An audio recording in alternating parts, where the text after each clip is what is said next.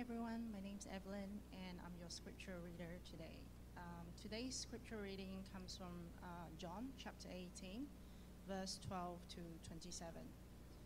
Jesus faces Annas and Caiaphas. So the band of soldiers and the captain and the officers of the Jews arrested Jesus and bound him. First they led him to Annas, for he was the father-in-law of Caiaphas, who was the high priest that year. It was Caiaphas who had advised the Jews that it would be expedient that one man should die for the people. Peter denies Jesus. Simon Peter followed Jesus, and so did another disciple. Since that disciple was known to the high priest, he entered with Jesus into the courtyard of the high priest. But Peter stood outside at the door. So the other disciple, who was known to the high priest, went out and spoke to the servant girl, who kept watch at the door, and brought Peter in. The servant girl at the door said to Peter, "You are also not one of this man's disciples, are you?" He said, "I am not." Now the servants and the officers had made a charcoal fire, because it was cold, and they were standing and warming themselves. Peter was also with them, standing and warming himself. The high priest questions Jesus. The high priest then questioned Jesus about his disciples and his teaching. Jesus answered him, "I have spoken openly to the world. I have always taught in synagogues and in the temple, where all the Jews come together. I have said nothing in secret. Why do you ask me?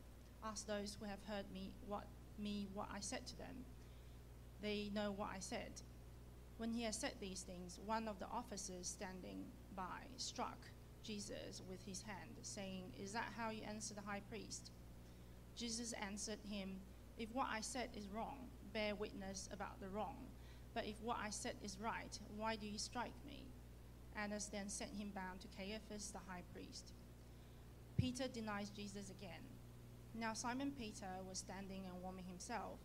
So they said to him, You also are not one of his disciples, are you?" He denied it and said, "I am not." One of the servants of the high priest, a relative of the man whose ear Peter had cut off, asked, "Did I not see you in the garden with him?" Peter again denied it, and at once a rooster crowed. This is the word of the God.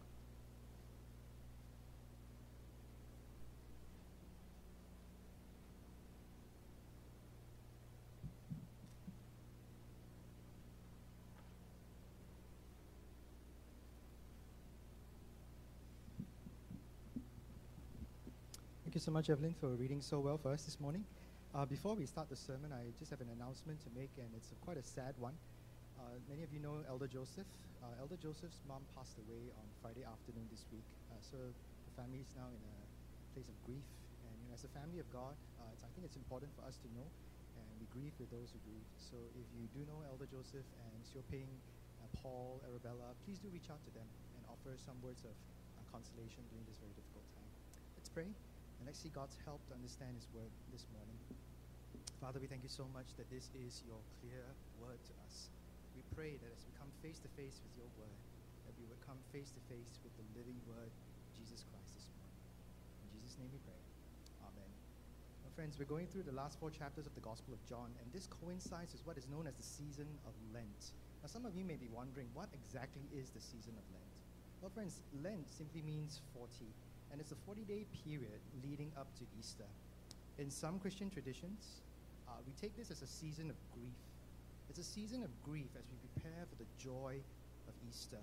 It's a season of prayer, of repentance, and of self-denial. Now, some of you may wonder, why do we need to go through this season of grief to prepare for joy? Why can't we get straight to the good part? Why can't we get straight to joy? Well, the Spanish mystic St. John of the Cross once said this: "The endurance of darkness is the preparation for great light." The endurance of darkness is the preparation for great light. You see, friends, without coming to terms with the real darkness that's out there in the world and the real darkness that's right here in our hearts, we will never fully enjoy the real joy and the real love that Jesus brings at Easter.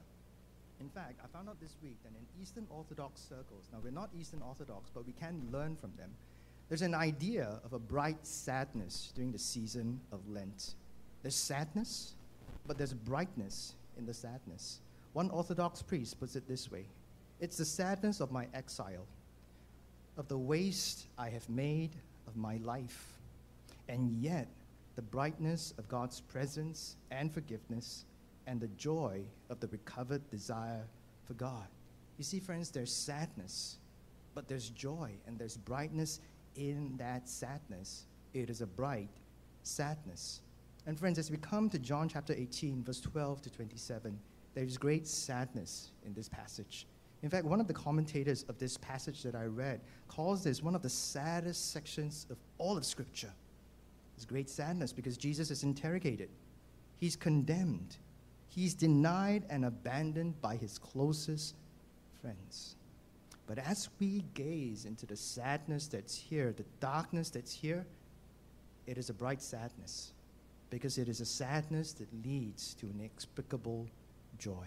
So I want to invite you in this season to a bright sadness. And let's see three things from the text this morning: faithlessness, faithfulness, and fulfillment. Faithlessness, faithfulness, and fulfillment. Come with me to verse 12. Verse 12 picks up the story from last week. Joel preached for us that portion of the scriptures, and we know that Jesus has been arrested. We saw that last week. Now, verse 13 says that he is brought to Annas, the father-in-law of Caiaphas, who was high priest that year. Now, some background is necessary for us to make sense of the different characters. Annas, you see, was the original high priest, the original Jewish high priest. Now, this was usually a lifelong role, but for some reason, he fell out with the Roman governor at that time, and he was deposed. And in his place, Caiaphas, who was his son-in-law, was put in place instead of him. Now, the thing is, the Jewish people still had very high regard for Annas. He was the real high priest, even though Caiaphas, his son-in-law, was the official high priest. And that explains why, in this passage, you will have a high priest questioning Jesus, and then he is handed to another high priest. The first high priest is Annas. He's the one questioning Jesus. But then he's handed over to his son-in-law, Caiaphas, who is the official high priest, who then hands him over to the Romans to be tried and executed. So that explains why there's a bit of confusion in terms of the passage right there. Now the question is, why didn't the Jewish religious authorities like Jesus? What problem did they have with Jesus? Why did they want to try Jesus and ultimately condemn him and put him to death? Well, as we read John as a whole, there are two reasons why the Jews or the Jewish religious authorities did not like Jesus. The first comes to fruition and wholeness in John chapter 19, verse 7. Over there, we discover, as they are talking to Pilate, that they did not like the fact that Jesus claimed to be the Son of God and God himself. They considered this to be blasphemy because they knew that Jesus was claiming to be divine. Now, in spite of all the signs and wonders that Jesus did, all the things in the Old Testament that wrote about the coming king, the coming Messiah, they did not believe that Jesus, the one who was with them, was that Messiah, was indeed the Son of God, was indeed divine. So that was the first problem that they had with Jesus. They did not really believe that he was the Son of God. What was the second reason? The first was theological. The second is more political. In John 11:48, it shows that the Jews were fearful that if too many people would follow Jesus, the Romans would see that as a Jewish uprising and quash them. Just as they had removed the high priest, they were afraid that the Romans would come in and remove their temple and remove their nation and obliterate their Jewish identity. So these were the two fears that they had that were driving all the things that they were doing, ultimately interrogating Jesus and condemning him to his death. They didn't believe that he was the Son of God, that he was divine. And on the other hand, they did not want their nation to be obliterated by the Roman overlords. Now, friends, if you think very carefully about it, they were driven by their fears. They were driven by their fears to do what they did. And if you think even harder about it, those fears are only legitimate and valid because they did not believe that Jesus was who he said he was. They did not believe that he was the Son of God. They did not believe that he was God. They did not see that he was indeed divine. If they did, they would not have needed to fear the Romans. Now, friends, what are the fears that drive your life? Friends, a lot of what we choose to do in our lives, what we put our children through, where we decide to study and work and live, a lot of those things are driven by the fears that are in our hearts. What are those fears that drive you and that shape the life that you have right now? Now, I don't presume that everyone here is a Christian, but just imagine, if you're not a Christian, that Jesus' claims to be the Son of God and God himself are true. Just imagine that the claims of the Scriptures, that if you seek his kingdom and his righteousness, all of these things will be added unto you also. Just imagine that those things truly are true. What would those things do? What would that do to the fears that shape and drive your life? The Scottish Baptist pastor Oswald Chambers was famous for writing a devotional called My Utmost for His Highest. He once said this: when you fear God, you fear nothing else. If you do not fear God, you fear everything else. If you fear God, you fear nothing else. If you do not fear God, you fear everything else. You see, the religious Jewish authorities, they were driven by their fears. But if they truly believed that Jesus was indeed the Son of God, as he claimed and as he showed through his signs and his wonders, then there was nothing for them to fear. Friends, in this season of bright sadness, we're given an opportunity to come face to face with our fears and to see whether they're valid or invalid. Friends, when we fear God, we need fear nothing else. Now, the scene then quickly switches to Peter. Peter was one of Jesus' closest friends. He was an early Christian leader, one of the early disciples. He was a fisherman. And verses 15 to 18 shows us Peter following Jesus into the courtyard of the high priest and denying Jesus. Come with me to verse 15. It tells us here in the text, in verse 16, that Peter followed another disciple into the courtyard of the priest. Now, this other disciple knew the high priest and so could gain access for Peter into the courtyard. He spoke to the servant girl, verse 17, who allowed Peter into the courtyard. Now, as the servant girl let Peter into the courtyard, she asked him a question. You also, verse 17, are not one of this man's disciples, are you? Now, the way that the Greek is constructed here, she's expecting the answer no.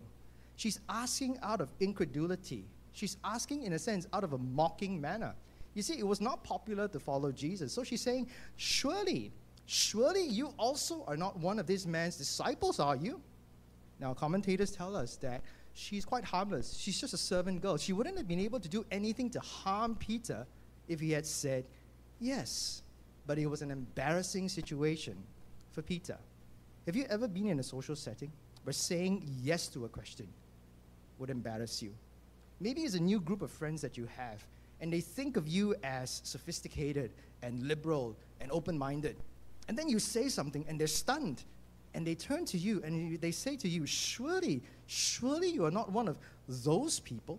Surely you're not a Christian. Surely you're not one of those people that believes that the Bible is true. Now, saying yes in that kind of a situation wouldn't bring you much harm. I mean, no one is going to kill you for saying yes. But it would embarrass you, wouldn't it? It would make you look like a country bumpkin rather than the sophisticated individual that you want to put forward. And this is the kind of situation that Peter was in. The servant girl was harmless. She couldn't harm him at all, but she could embarrass him. And he capitulated to that embarrassment and denied Jesus the first time.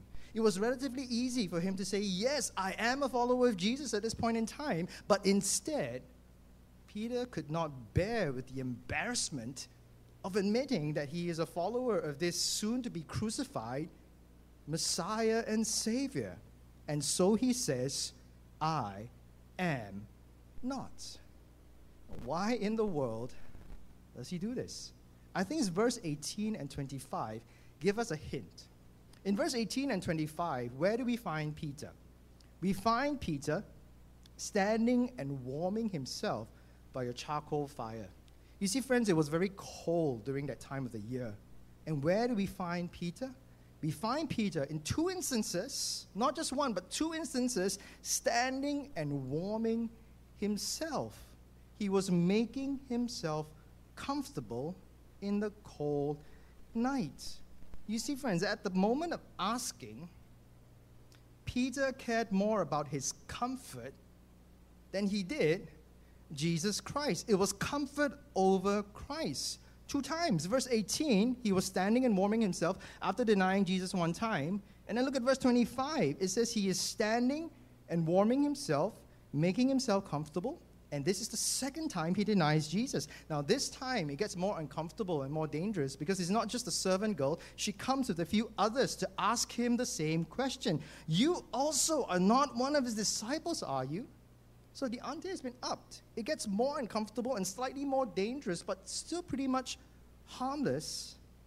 But Peter is warming himself by the charcoal fire, making himself comfortable. And so he says, I am not. Comfort over Christ. And because he's given into comfort, when he's confronted the 3rd time, and when it would truly cost him something, he caves. Look at verse 26. One of the servants of the high priest, a relative of the man whose ear Peter had cut off, asked Peter, did I not see you in the garden with him? Remember last week? Peter was over enthusiastic. He took out a sword and he cut off Malchus's ear. One of Malchus's relatives was a servant of the high priest, and he was there, and he recognized Peter. And he asked Peter, did I not see you in the garden with him? Weren't you the one that cut off my cousin's ear? Now, in this instant, saying yes would have cost Peter something. The cousin of Malchus could have been so angry at what Peter had done, they could have beaten him up or cut off his ear in revenge. It now would cost him something. But because he had compromised for comfort when it would cost him nothing, Peter was now not prepared to stand up for Jesus when it truly meant something. He will compromise here because he has compromised much earlier. And what was his compromise? His compromise was comfort over Christ. Friends, as we see what's happening in Ukraine, many of us are inspired by the strength, the resolve, and the sacrifice of the Ukrainians. Many are moving back to Ukraine to defend their country. And many of us are asking, would we do the same if our own nation were invaded, if our own nation were at war? Would we have the same strength and resolve and love for country to defend our land and our people? And I think many of you would say, I'm not so sure. Friends, as a pastor, and I hear of how our brothers and sisters in places like Ukraine or China, places where it's hard, it's challenging to be a Christian, when I hear of how they continue to gather to worship Jesus, when they continue to witness to him when it's against the law, when the bombs are falling, it challenges me. But it also forces me to ask the question, One Covenant Church, if we were in a similar situation, would we still stand for Jesus? Would we still gather for worship as he has called us to? Or would we give in far too easily? And I'll be honest with you, friends, as I look at my own heart and as I look at us, I'm not so sure. I'm not so sure. Why, friends? Because we, and I'm including myself into this here, we give in so easily to our creature comforts. We make small compromises that we think mean nothing, but they ultimately lead to massive denials. Didn't sleep well, don't go to church. Slept too well, also don't go to church. Sermon too long, don't go to church. Sermon too short, waste of time, also don't go to church. Church too noisy, don't go to church. Church too quiet, my house was so quiet. And we slowly drift away from the Lord of the church. Now, friends, I'm not saying this to shame you. I'm putting myself in this category because I see myself giving my heart to creature comforts. But as I studied this text today, this week, I was challenged by what it means to follow Jesus. That small compromises can lead to massive denials. Many of you will know Cindy, my wife. When we began dating, she was a house officer. So the hours were crazy, and she had to do long calls. And sometimes she would do calls on Saturday night, which means Sunday morning, she was just really tired. She told me, and I just observed it. Actually, she never told me. I just observed it. No matter how tired she was from the call the night before, she made a commitment to herself that she will be in church on Sunday morning. Now, this is not a legalistic thing. This is not for everybody. And there were Sundays that she was just too tired, or the walk-arounds in the morning were too long and she couldn't make it to church. So is this not an absolute thing? But she made a commitment in her heart that no matter how tired she was, even if it meant for her to sleep through that service, at least she was in the church. I asked her, dear, why are you doing this? You know, people would forgive you for not being in church. They understand you're a house officer. You're making great sacrifices to save dying children. They will understand if you sleep in on a Sunday morning. And this is what she said to me. She said, you know what? I know. But I also know how easy it is to use my profession as an excuse to not be serious with God and His church. And so I'm making this commitment as a way of not sliding. Even if I only get 5 or 10 minutes out of the sermon or out of the service, I'm making this commitment because I know if I don't, I'll get tardy. And I'll use my profession as an excuse not to be serious with God and the church. That's why I married her. That's why I married her. She's an amazing lady. Now, she doesn't know I shared that, so she's coming for the second service. Don't tell her in between. You see, friends, when we make small compromises, they lead to massive denials. They lead to massive denials. And so often we are shaped not just by the fears in our lives, but by the comforts in our lives. And if you think about it, especially children, anything good and beautiful in life, friends, young and old, requires some level of effort and some level of discomfort. Think about it. Any hobby or sport that you have, maybe you play a musical instrument, or you play a sport, or you want to get good in a particular subject, or you want to read. All of that involves some level of effort and discomfort. And friends, it's not legalism to point that out. It's merely reality. It's merely reality. If we enthrone comfort over Christ, if we enthrone our fears over Christ, we end up denying Him for a pittance. In 1987, the Anglican theologian J.I. Packer, he wrote a book, not such a well-known book, and he called it Hot Tub Religion. How many of you know that book, Hot Tub Religion, by J.I. Packer? I haven't read it, but I read an excerpt. Now, very interestingly, J.I. Packer, this very distinguished Englishman, he wrote this book because he was inspired when he was sitting in a hot tub, okay, a jacuzzi. And let me read you an excerpt of what he said. The other day, I spent much of a wet Saturday afternoon in a hot tub. It struck me that the hot tub is the perfect symbol of the modern root in religion. This was in 1987. The hot tub experience is sensuous, relaxing, floppy, laid back, not in any way demanding, but very, very nice, even to the point of being great fun. Many today want Christianity to be like that and labor to make it so. When modern Christian man turns to religion, what he wants is total tickling relaxation, the sense of being at once soothed, supported, and effortlessly invigorated. Now, certainly a rhythm of life that includes relaxation is right. So he's not saying don't sit in a hot tub. I mean, he's writing the book in a hot tub. Without these, Christianity would be less godly and less lively.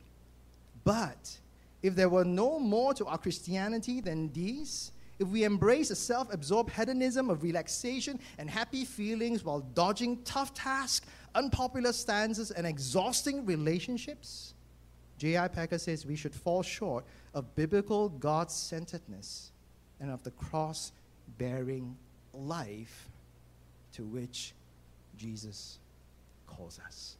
That's written in 1987, friends. How much more true is that of us today?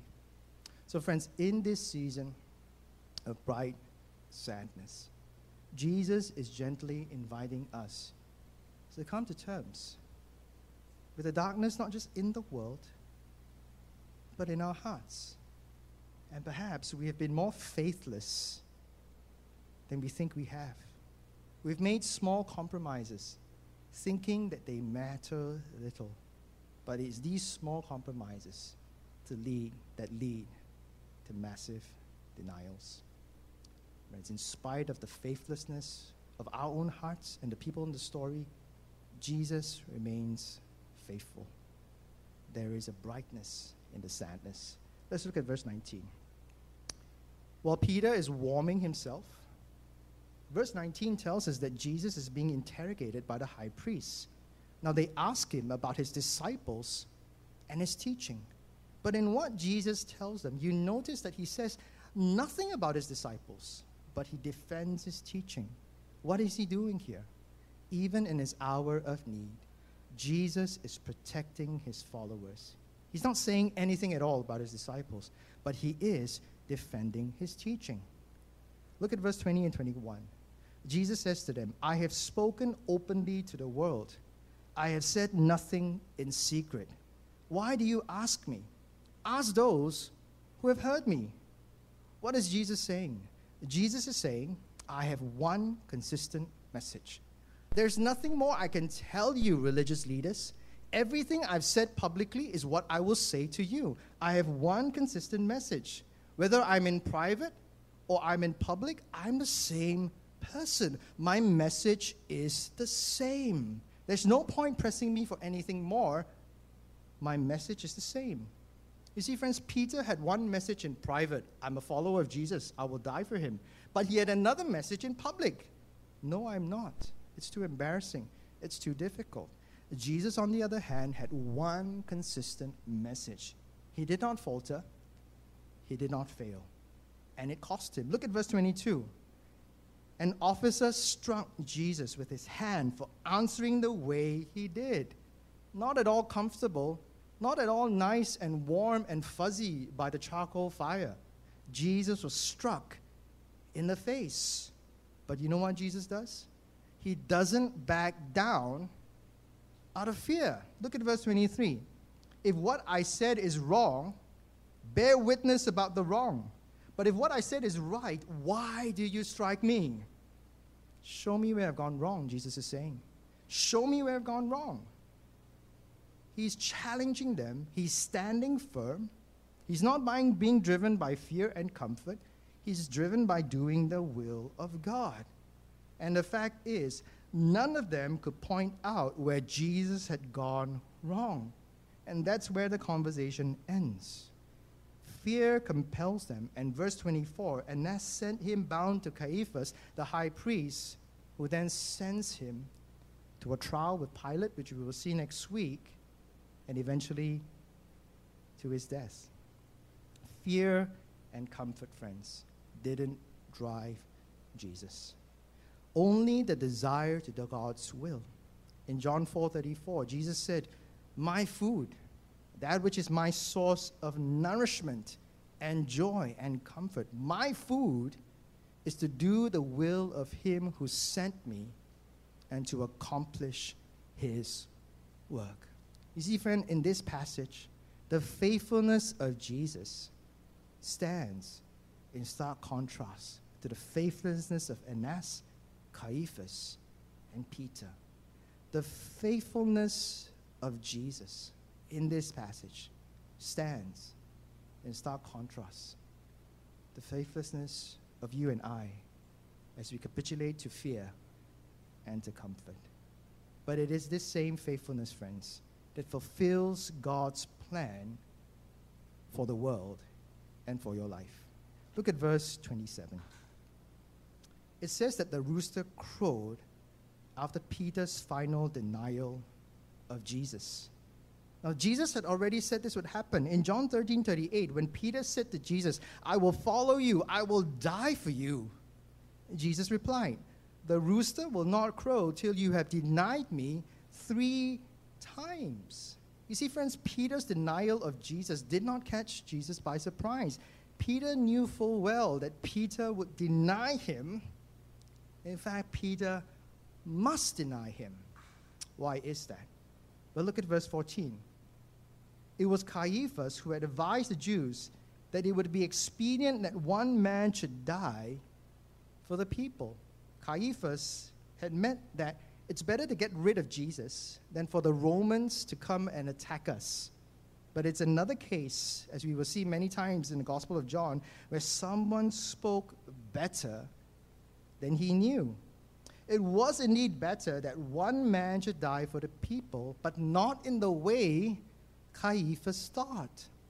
You see, when Jesus lived, he was being faithful in the place of the faithless. And when Jesus died, he was dying in the place of the faithless. Why?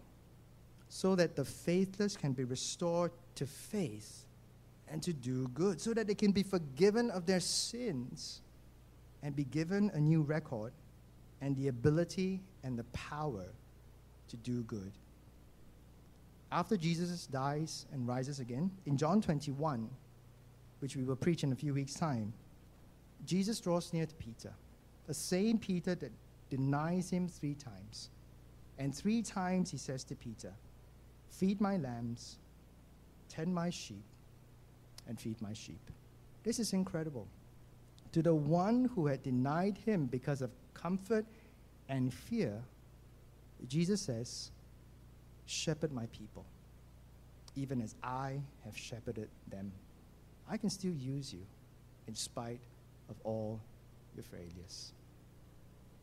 Chris Colquitt is a pastor who works with students, and recently he wrote an article called "Reflections of a Millennial Pastor in a Gen Z World." And I'm just going to close with this. For those of you who don't know, millennials are those born between 1981 and 1996. So they're between 25 and 40 years old. How many millennials do we have in the room? Hallelujah. I see your hand, brother and sister. Gen Z, on the other hand, are those born between 1997 and 2012. They're between the ages of 8 and 24 years old right now. How many Gen Zs do we have in the room? Okay, I see your hand too. Okay. Now, they're similar, but they're also different because they grew up or are growing up in very different times under very different influences. Millennials, you grew up in a very optimistic time. So the message that you've been sold is, you are strong. You believe that you can change the world. Yes, the world has many problems, but as long as I put my heart and my mind to it and I follow my passion, things can change. I can be the change I want to see in the world. So you are confident, you are excited, and this is a very good thing. But at the same time, you're also a bit arrogant. You're also a bit arrogant because you think you can make these huge changes. But moreover, as you begin to live life and you get married and you work a job, you find that most things in life are not very radical. Actually, they're very ordinary. And what happens then is you get easily discouraged, disillusioned, and bored.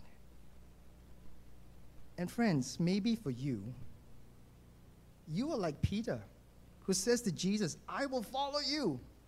I will lay down my life for you, Jesus. I can do it." And maybe for you, you need to hear the gentle words of Jesus saying to you, "The rooster will not crow till you have denied me 3 times. You're not as strong as you think you are." And maybe when you understand that, you can become truly useful because you're not just excited and you're not easily disillusioned and discouraged. You're humble and yet confident at the same time. Gen Z, you grew up in a much sadder time, and I'm so sorry. I'm so sorry that you grew up in a much sadder time. The world is a lot angrier, more polarized, and you have this message that you believe that you are weak, you already know that the rooster will not crow till you've denied Jesus, not 3 times, but 1,000 times. You understand that you are weak. Now, friends, the good thing is, for you, Gen Z, the stigma surrounding things like mental health issues has been removed. And so you feel confident, and rightly so, to speak about your mental health struggles, your issues with depression and anxiety, and anything else that comes along the way. And this is a very good thing, because it then helps you to gain access to the help that you need. You don't need to deny these things. There's no stigma to discussing mental health issues. Now, that's a very good thing. But Gen Z, here's the problem. You may be tempted to define your life by your weaknesses. You may be tempted to define your life by your fears, your discomforts, and your disorders. And you may be tempted to think that all that there is to life is fragility, that there's no real hope for strength, there's no real hope for change. So yours is, as Yen put it, not a mere Christianity, but a meh Christianity.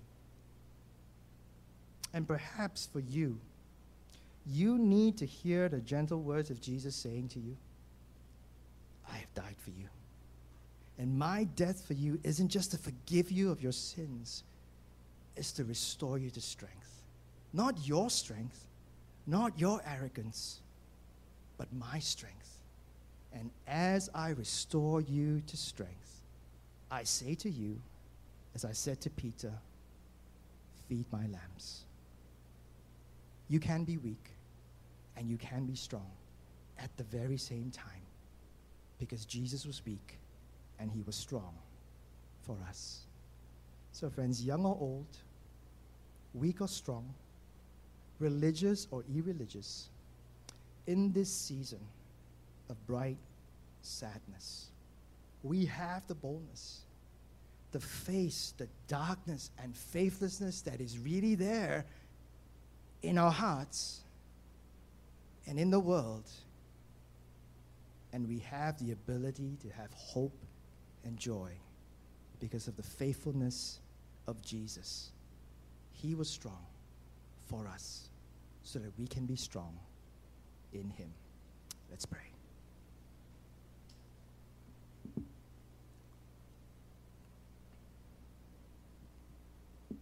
Father, in this season of Lent, lead us, Lord, we pray, through a bright sadness.